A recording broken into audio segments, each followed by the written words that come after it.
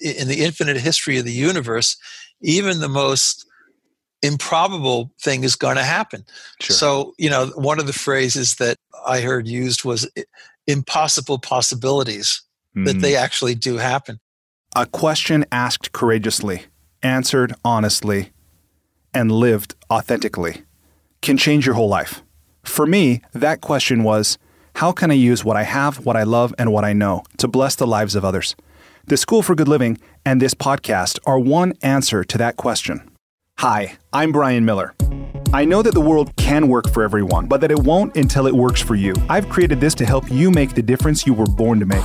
It's a series of conversations with thought leaders who are moving humanity forward. And in each episode, I explore their lives and the work they do. I also ask them to break down how they've gotten their books written, published, and read. This podcast is all about exploring the magic and mystery, and sometimes the misery, of the creative process. So if you have a mission, a message, and the motivation to share it, this podcast is for you. Welcome to the School for Good Living.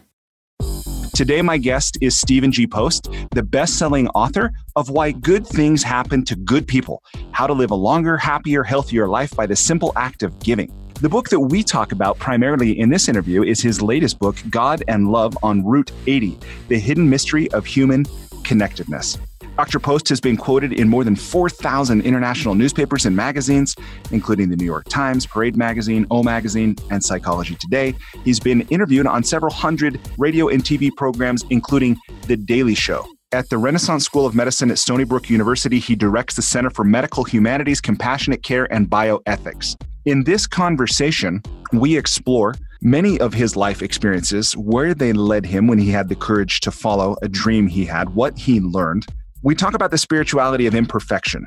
We talk about the work he does with both those who provide care and those who receive care around communication, empathy, and compassion. We talk about synchronicity and the idea of living in an enchanted universe. We talk about the power of prayer. We talk about a term that he came up with Scott Peck, author of The Road Less Traveled, with whom he had a correspondence. This term, carefrontation. What that means when we see someone we love doing something that's not in their best interest or something that's not perhaps good for the world or the environment, approaching that with love and care and having some kind of a compassionate confrontation. We talk about the Institute for Research on Unlimited Love, which he started with Sir John Templeton. We explore the idea of being invaded by love. There's some interesting phrasing there. We talk about how each of us can cultivate and express more love, more fully, more often, more easily. After the enlightening lightning round, we talk about writing, and I think some of Dr. Post's insights are quite interesting. So if that's your cup of tea, stick around to the end and hear what he says. I'll just give you the spoiler right now, the final thought, to leave with people who are going through a challenge writing, or maybe with anything, to remember that we rise by lifting others. So with that, and perhaps the tongue twister, I don't know, I kind of want to use, I saw a kitten eating chicken in the kitchen. That's not too much of a tongue twister. But I hope you enjoy this interview with Dr. Post. And if you pick up this book, I hope you enjoy it as much as I did. Thanks for listening. Stephen, welcome to the School for Good Living. Thank you. I'm delighted to be with you, Brian. It's an honor. Yeah, I've been looking forward to this. I just finished, a few minutes before we began, reading your book, God and Love on Route 80. And I want to start with the question, we'll talk about the book in a moment, but what's life about? Life is about realizing the mystery of human connectedness, the power of love to save us when we even least expect it. And it's about following your dreams. I like a quote by Eleanor Roosevelt.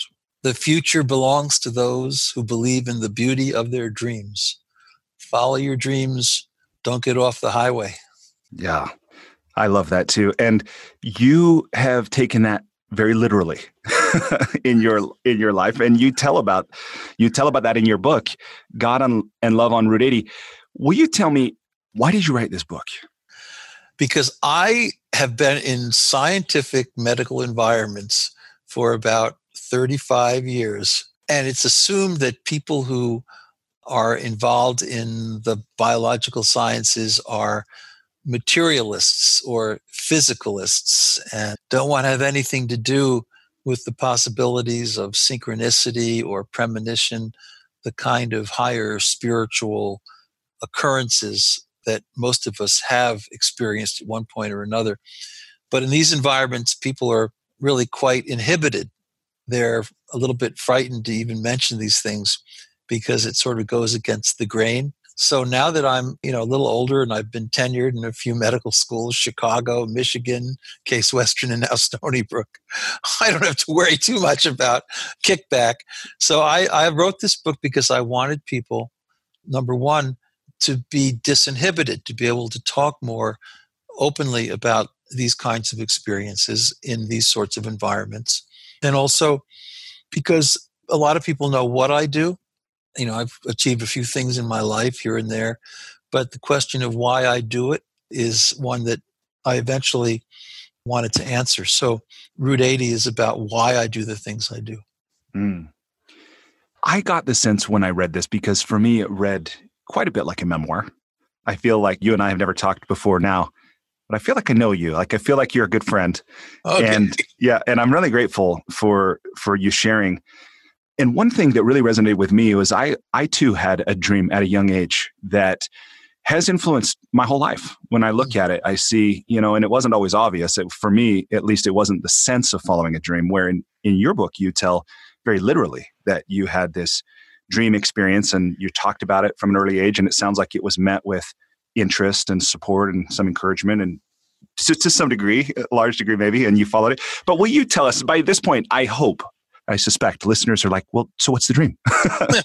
what was it? Would you be willing to tell us what it is? Absolutely. So, I was actually from New York originally, and I went up to a boarding school in Concord, New Hampshire, a place called St. Paul's, and it was a kind of an Episcopal place, a little bit stodgy. I loved it up there because it was very beautiful, and I liked the nature. I loved the fall colors. It was just a beautiful place to be.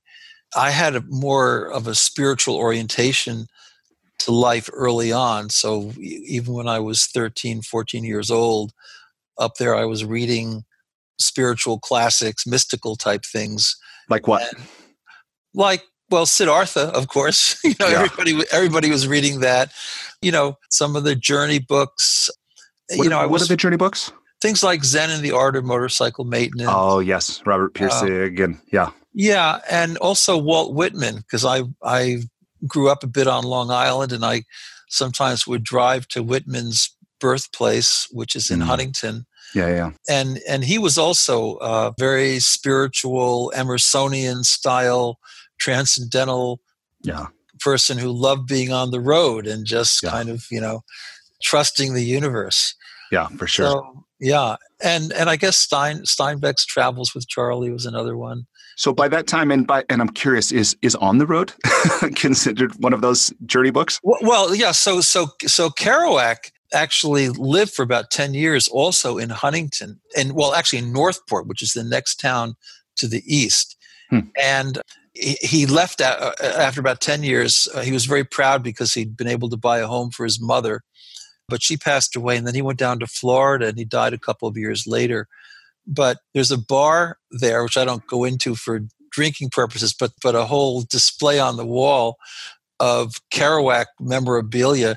And you can talk to some of the old clammers and the fishermen and ask them about Kerouac. And most of them don't remember anything about him, but every once in a while you'll run into somebody who actually remembers this guy, who sometimes would sort of frantically write on rolls of paper in the corner. And that was Kerouac. Wow. So how old are you at this time when you're reading these books? Is like 10, 12? No, I was more like, 13, 14, 15. We had a major ancient history sacred studies at St. Paul's, and that was my thing. I was always reading classical scriptures, and my sacred studies teacher, Rod Wells, was an Episcopal priest, but he was also a big friend of Alan Watts. So we were reading sort of the leading edge stuff, sort of bringing together East and West. And Rod was a big supporter of me even after the dream. Wow. Okay, so you're there, you're at St. Paul's, you're reading this kind of spiritual literature, you have this spiritual inclination even as a youth, and then you have a dream. Yes. Multiple times. 6 times and over a little more than a year. And I can tell you about the dream. Yeah, please. So, and is it the same dream every time? Like unfolds the same way? Yeah, absolutely. Which was what was so striking, because I'm not a big dreamer. I wasn't a big dreamer at the time. I wasn't a believer in angels or anything like that.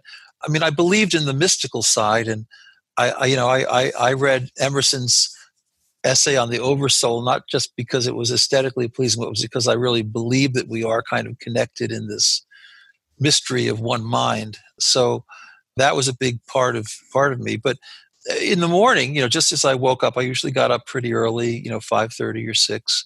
And in that kind of space between being fully awake or asleep, I had this dream, and it was quite striking and vivid and unusual in the sense that it really clung to me. So I would see a silvery mist, and I couldn't see much in front of me, and it would be, I knew, on a road to the west. And then I would make out the outline of a youth with stringy blonde hair on a ledge, leaning outwards as if ready to jump. And then all the mist disappeared, and there was the face of a blue angel who, in a very feminine way, said, "If you save him, you too shall live." And then the angel disappeared and the dream was over. And we did have chapel every morning at 8:00, and I would often show up quite early on those mornings. There were 6 or 7 mornings when I had the dream over, again, a little over a year, and I would just kind of meditate on it. I had my favorite assigned pew, and I wasn't sure what I thought of it. I talked about it with Rod and with my classmates.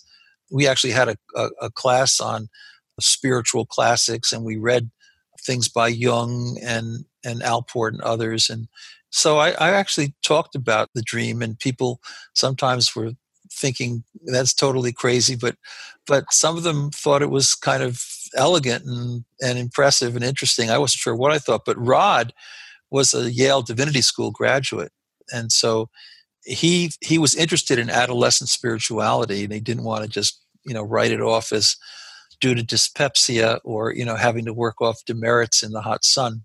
Tell us, what does dyspepsia mean? It means you got upset stomach. You swallowed something that was really bad, okay.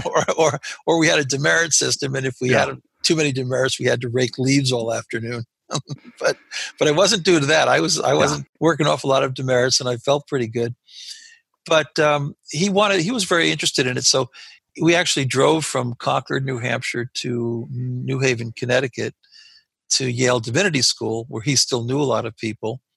And there was a class on adolescent spirituality, and he knew the teacher, a guy named James Ditties, who was a rather well-known psychologist of religion at the time. And so I was able to talk to this class of about 15 students training for ministry about my dream. And had you had it all 6 times by this point? Or yeah. I had. And by the way, are the words in the dream every time? Yeah, and the same words. Yeah, everything's that's amazing. the same. For me, I've only ever taken language out of a dream. I know we're all different. We all have unique experiences, but for myself, I've only ever taken language out of a dream a few times. So that's remarkable to me. And then one other thing before you go on and telling his Yale Divinity School students, I'm curious to know is, what's the feeling tone of the dream? Warmth. Okay. Just a lot of heart and love. Beautiful. Sounds like the kind of dream you don't want to wake up from. No. And it was a beautiful dream, but I didn't know what to think of it. Sure. Because, I figured, that everybody's looking for meaning, and maybe this was just something that my brain tissue had concocted, or maybe it was related to anxiety, but it felt more vivid. And my sense was, I was reading a lot of Oversoul stuff at the time. My sense was that it was this sort of divine essence trying to break through my mundane consciousness and awaken me a little bit to something more. That's a beautiful perspective. Yeah, I wasn't sure of that. Yeah. But so you're in the room, you with these students. It's like 15 of you at a table or something? It's a big seminar table. Yeah. Yep. Okay. It's on Prospect Street. It's Yale Div. And they asked me questions, about what the dream meant to me. And I tried to explain a few things. And that conversation went on for about an hour and a half or 2 hours. They did ask me if I had good relationships up at St. Paul's. And I said, yeah, I'm kind of treated like a normal guy.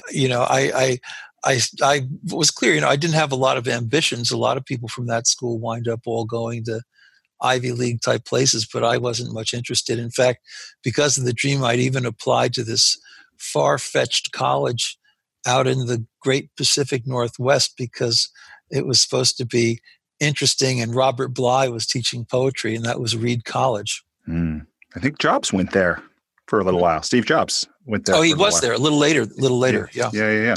So why do you think these other students had ambition and you didn't quite have that in the same way they did? Well, I think that I didn't have strong goals growing up. I had more of a sense that I was responding to life and not just making it. I wasn't that aggressive. I wasn't that assertive.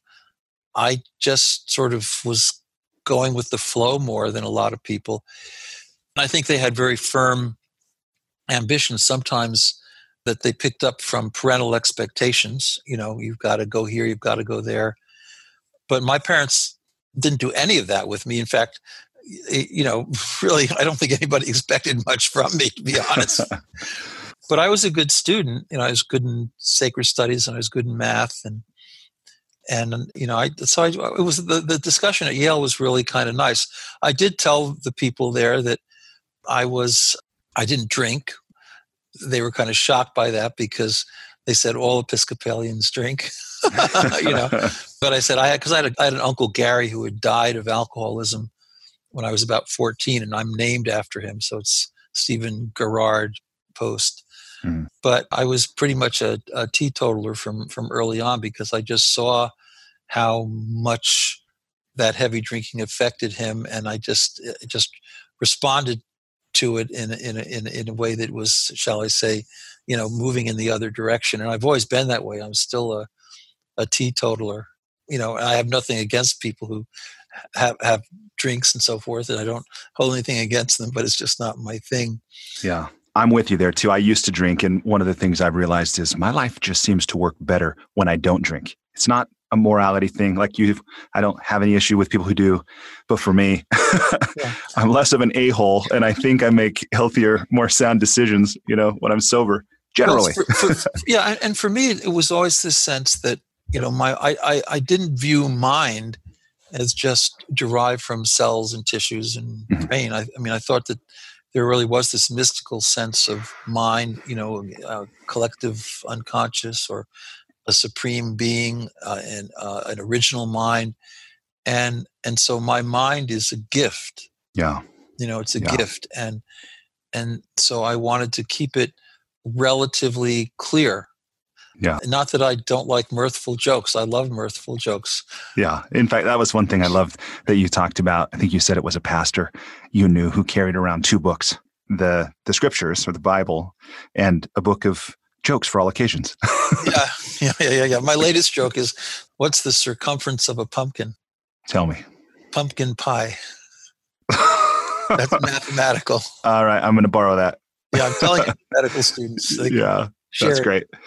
So let's go to the part. What I love about this is not only that you had the dream and you talked about the dream, you explored the dream, but that you were willing to follow the dream. And it sounds like, from reading this book, in some ways I don't want to say defined your whole life, but it's certainly been a thread that's run throughout your whole life. Would you be willing to share what unfolded once and I know there's a long thing, and part of this is like, look, if you really want to know, buy the book, which I think anyone who's listened to this point and has interest would really enjoy and benefit from the book.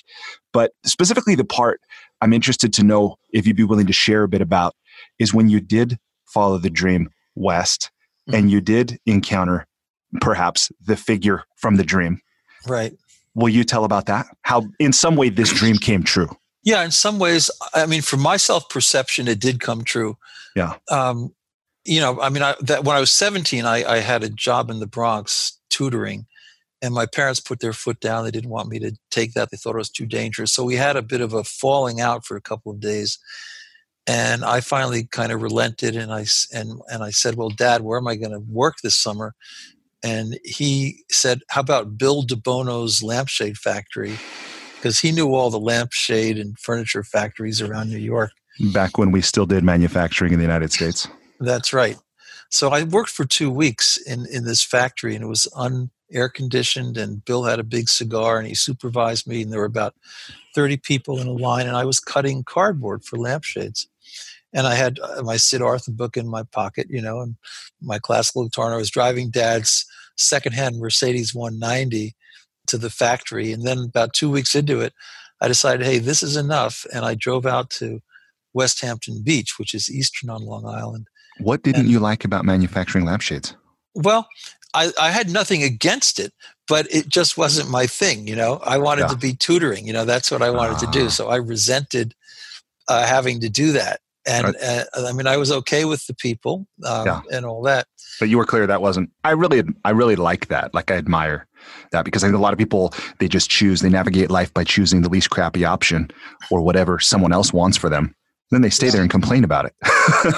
But I was good for 2 weeks, and I didn't do bad work, but I just felt I had to leave. So I had some friends out in West Hampton Beach from St. Paul's, and met them one Friday night, and then about 11, I said, I think I'm going to follow the dream. But here you go. See, Brian, I wasn't just following the dream, because there was a pull of the dream. I was kind of curious about this dream of the West.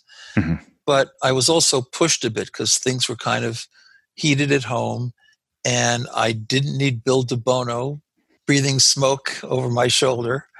And so there was a push, but as well as a pull. Mm.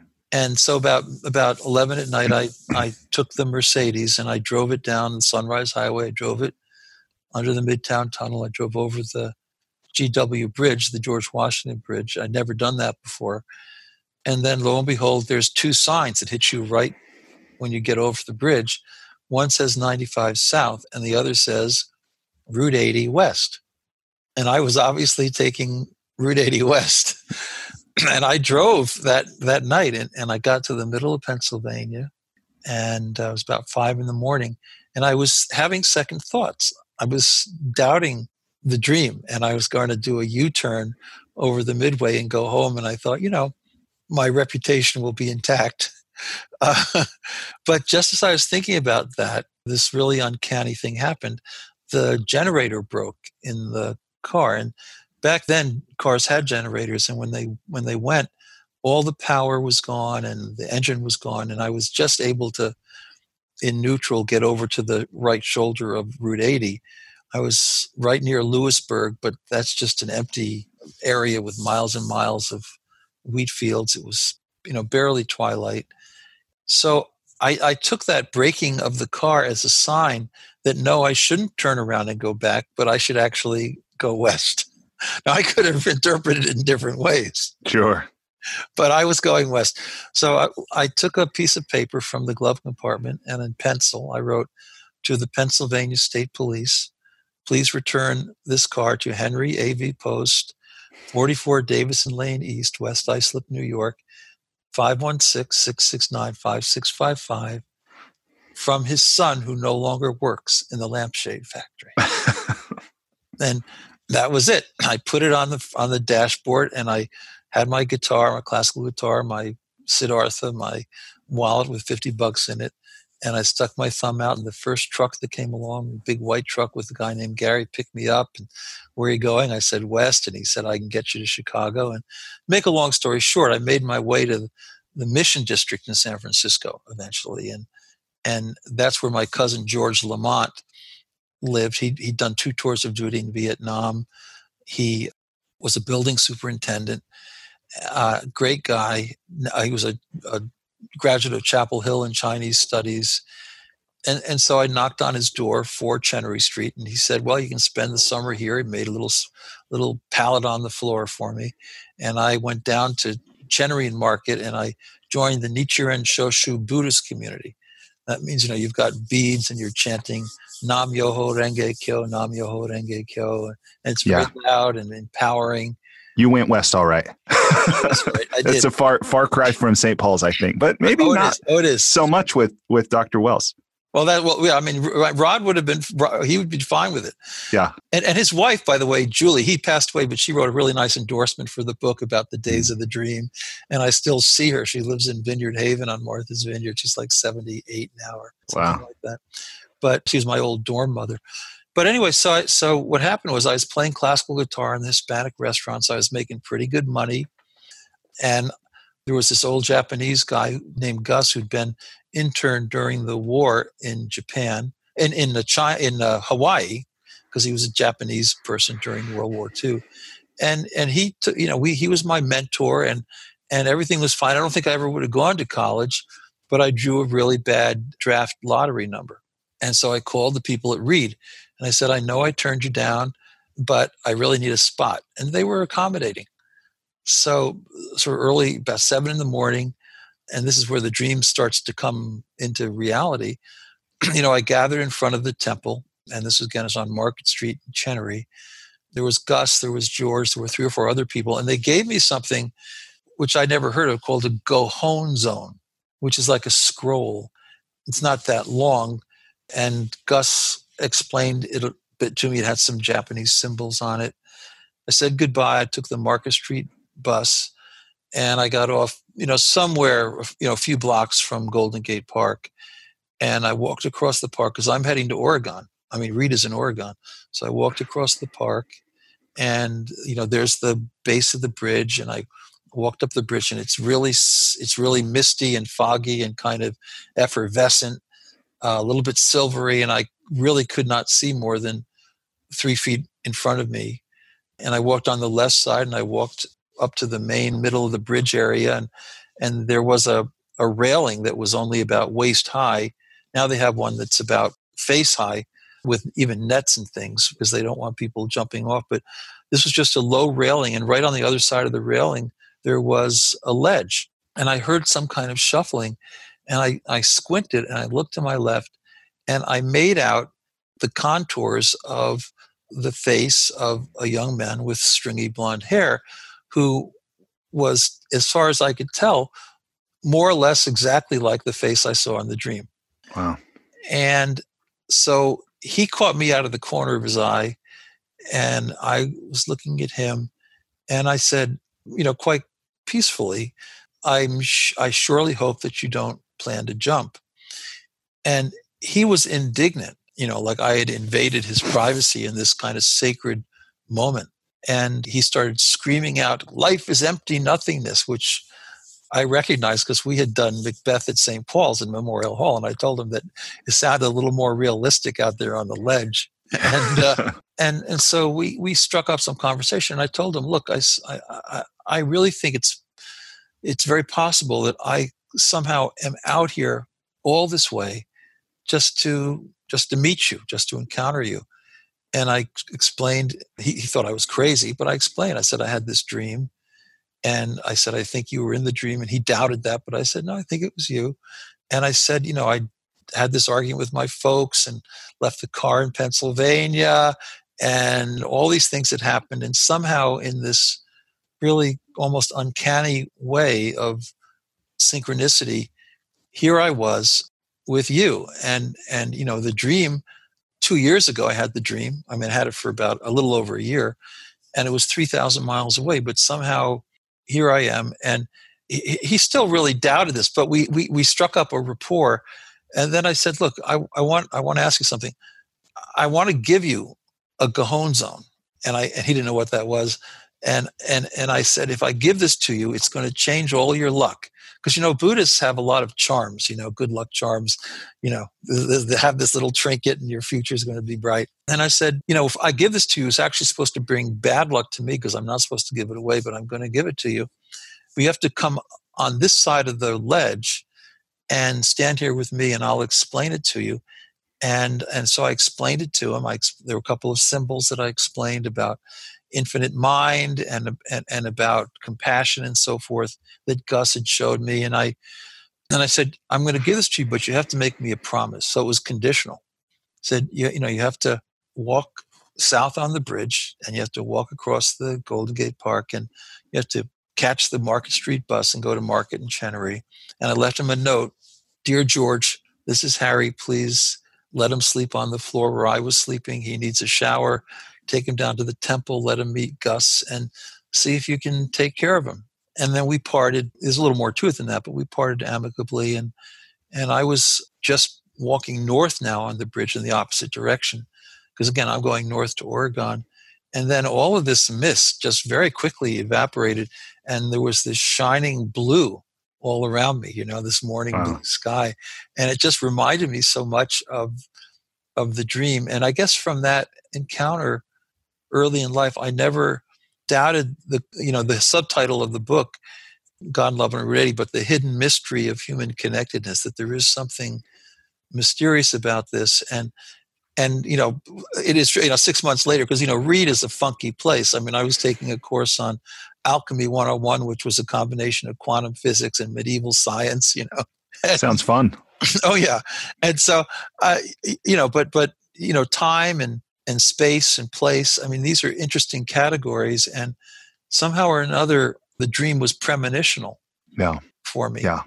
I have that kind of experience or understanding that in some way dreams all seem to inform us of something in the future, but that's perhaps no surprise, because in some way perhaps there is everything happens now. Everything is now in this mystical standpoint. And that's one thing that I found really fascinating. And thank you for sharing that about the dream, by the way, that I found fascinating in the book. And you alluded to this a bit earlier in our conversation, but about how, you talk about certain things that are maybe of a spiritual nature or a sacred nature, but during your professional time, you were careful to delineate, like you didn't write this book during that working time. You didn't talk about certain things with certain people, so in some way it sounds like there was this division of yourself in some way. And maybe an idea that ties to that I want to ask you about. I thought this was such a beautiful perspective that you say in the book that most of us live two lives, one that we learn from and one that is better as a result of the lessons we learned in the first life. So two lives in the same lifetime. Yeah. And when I look at my experience, that certainly seems to be true. I thought that was actually a pretty beautiful insight. And I don't know if that's been your experience, if maybe now you're in the second life or something, but will you talk about that idea of each of us or most of us live two lives? Yeah. Well, I like to say those who make no mistakes make nothing. Yeah. But I mean, we're all flawed, and I'm into the spirituality of imperfection, because if we're too perfectionists, we can't relate to anybody for any length of time. Human nature not being as perfect as we sometimes imagine it is. But, for me, I've always followed Route 80, and I've always, practiced a lot of spiritual meditational type things. I've maintained a certain kind of Christianity in the sense that I still believe in the atonement, and I go to mass and things like that. But I would eventually, I had a career in immunology for a bit at UPenn, and I quit and followed the dream again from Philadelphia. I went to Chicago, to the University of Chicago Divinity School. Help me understand that, because in some way I would have thought when you reached the Golden Gate Bridge and had the encounter with that youth that you had followed the dream to its conclusion. But when you say you followed the dream again, what do you mean? Well, because I always felt that I was on Route 80. I mean, my whole life, people ask me where I'm from. If I trust them, I will say, I'm from Route 80. And, whether I was in Cleveland or Ann Arbor or wherever, I've always wound up in the vicinity of Route 80. But the point is that the journey is really what it is. It doesn't matter what highway you're on. Yeah. But the journey is always there. And I was always, from that point on, different, because I was entrusting my future. I felt that there would be these wonderful moments of synchronicity where I would somehow notice and be aware of these cherishing interactions that were too perfectly set up not to involve some sort of a higher energy of love in the universe. And not that everything is that way, but But, and so I always was following the dream in a lot of different ways. And the book is a series of episodes of synchronicity. But when I was at Penn, I decided, I really don't want to be a scientist. So I went to the University of Chicago Divinity School, which is where, Mircea Eliade taught. He wrote a famous book called Shamanism. And Joseph Campbell was there at the time as a visiting professor for a few years. And all these amazing people. Csikszentmihalyi was writing Flow. So I was able to do a doctorate there on sort of world spiritualities and psychology and religion. And toward the end of that period, they asked me, because they knew I had a sciencey background, they asked me to teach at the Pritzker School in a course on social issues in medicine, which I did. And then I just kind of followed that. It wasn't planned, but I wound up in Michigan and Case for those 20 years and so forth. And now at Stony Brook. And so I've had my day job, to answer your question. I mean, my day job is to teach communication skills, empathy, compassion in really creative ways that are impactful on people's lives and that help patients and that help form community, and love heals. And so I can do that because, I got a family. I need to have a day job, like anybody else. But I also, I've always written about the love theme and, in journals, and I've written books and did Why Good Things Happen to Good People, things that are more on the spiritual side, less on the empathic, compassionate side. Although in the end, they all do come together. Just again, an answer to your question. I mean, they all are very synchronistic. And the nice thing is that, I live a good life. I'm a ward of the taxpayer of the state of New York. Okay. And so I try to have reasonable sort of waist high fences, not walls, like tonight, 7:30, I'm unsolicited by me.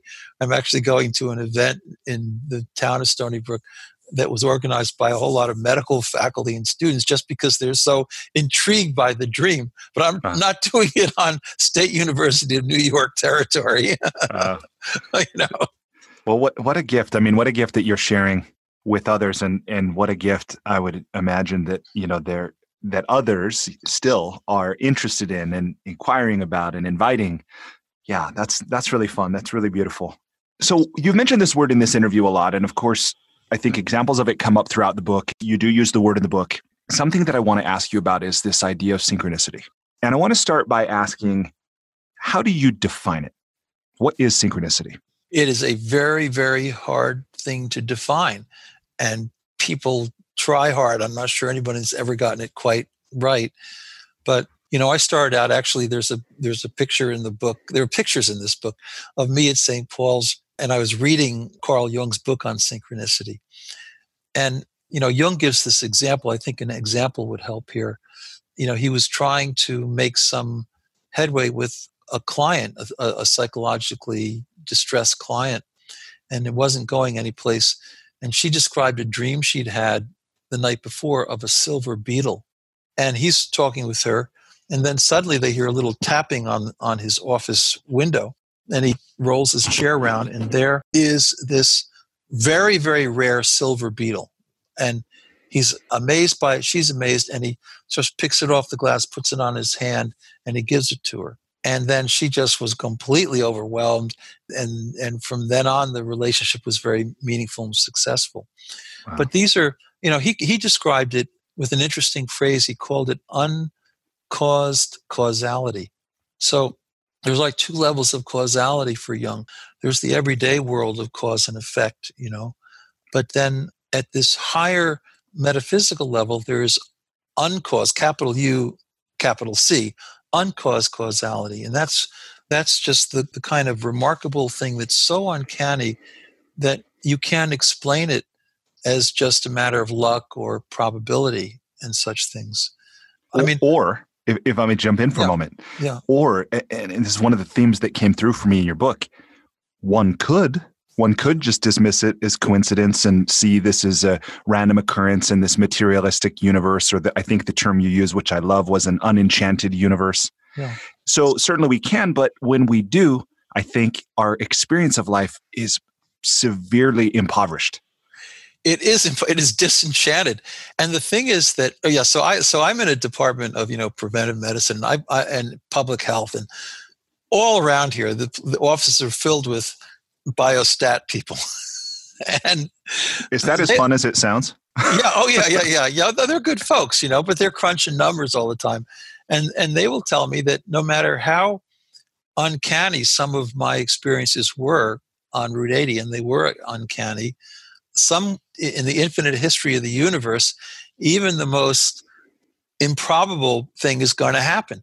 Sure. So, one of the phrases that I heard used was impossible possibilities, that they actually do happen.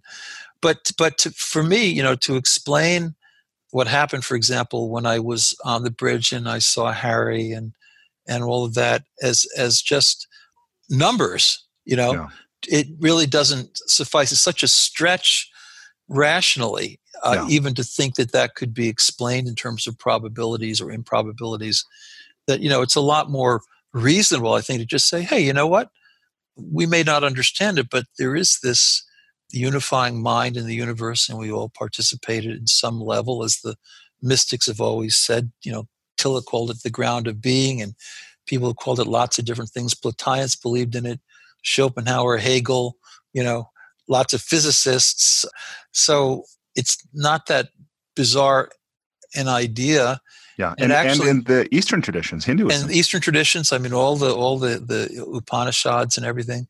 Yeah. So for me, it's a lot more rational to accept this kind of enchantment, and that things come together in this beautiful kind of setup way that's incredibly involved. I mean, I was thinking this morning how much this infinite mind of love, had to work to set up that one encounter on the bridge. Yeah, it's pretty remarkable.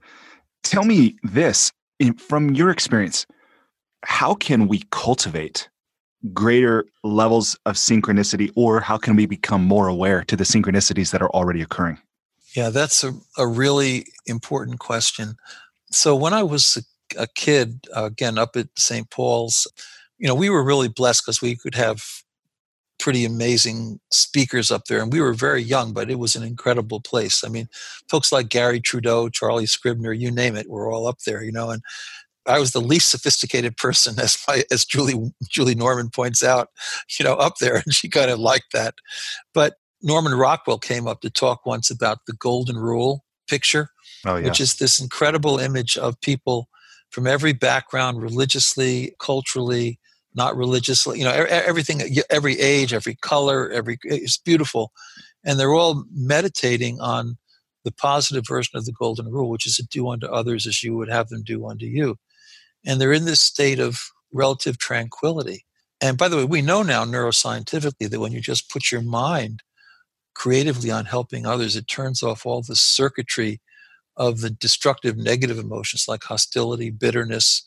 There's a passage somewhere in the Bible, perfect love casts out fear. Actually, that's scientifically valid. So you just can't have these networks turned on simultaneously. And so what Rockwell said, he wasn't religious. He was Episcopalian, but he wasn't, deeply religious at all. And he said, do you see the halo? And if your listeners look, in that image, that famous iconic image, there is in the middle, there's a white circle, and it starts with the rabbi's beard, and then it goes over to the shirt of the toddler. Yeah. And then it comes up around on the left. There's the shawl of the woman. So he called that his halo. And he said, look, you have to work hard to love others. He said it's like surfing. You have to paddle hard to get the wave. But once you catch the wave, all you have to do is balance. And that was for him what spirituality is. So he thought that, things like synchronicity, these kinds of deeply powerful events that reassure us that we are loved and cherished, that they're partly dependent on how we conduct ourselves. If we just live our lives not thinking selfishly, but more about what we can do for others as well as self, but if we live an other regarding and a kindly life, if we live that way, then we're more likely going to get into that energy of the halo, that energy field. And that's where things like synchronicity begin to happen. Yeah, that's beautiful. Perhaps one example of synchronicity that you write about in the book is one, again, I wonder if you'd be willing to relate here. And it ties also to prayer. So I'm really fascinated by prayer personally. And I just want to kind of explore for just a moment here before I ask you if you'd be willing to tell this story. But I have this sense in which we have two kinds of prayer. So I'd love also to get your perspective. But there's the kind of prayer that's a request.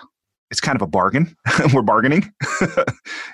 God, if you do this or give me this, then I will, And then there's the kind of prayer that's like just a prayer of thanksgiving, an expression of gratitude for all that we have and all that we are. Right. And at some level, I have this sense that some people manage to live their lives as a prayer. Like their life is an expression of their faith, of their love, of their gratitude, whatever. So maybe there's these three kinds of prayer. I'm not sure. But you tell this story that's both, I think, an example of synchronicity and perhaps an example of the power of prayer in a very specific form. When you pray for $100. Oh yeah, that's great. I mean, so I had been a humanities fellow in the med school at the University of Michigan, and I was moonlighting at the University of Detroit. Hey, thanks so much for listening to part 1 of my interview with Stephen Post. Despite living in an age where we have more comforts and conveniences than ever before, life isn't working for many people.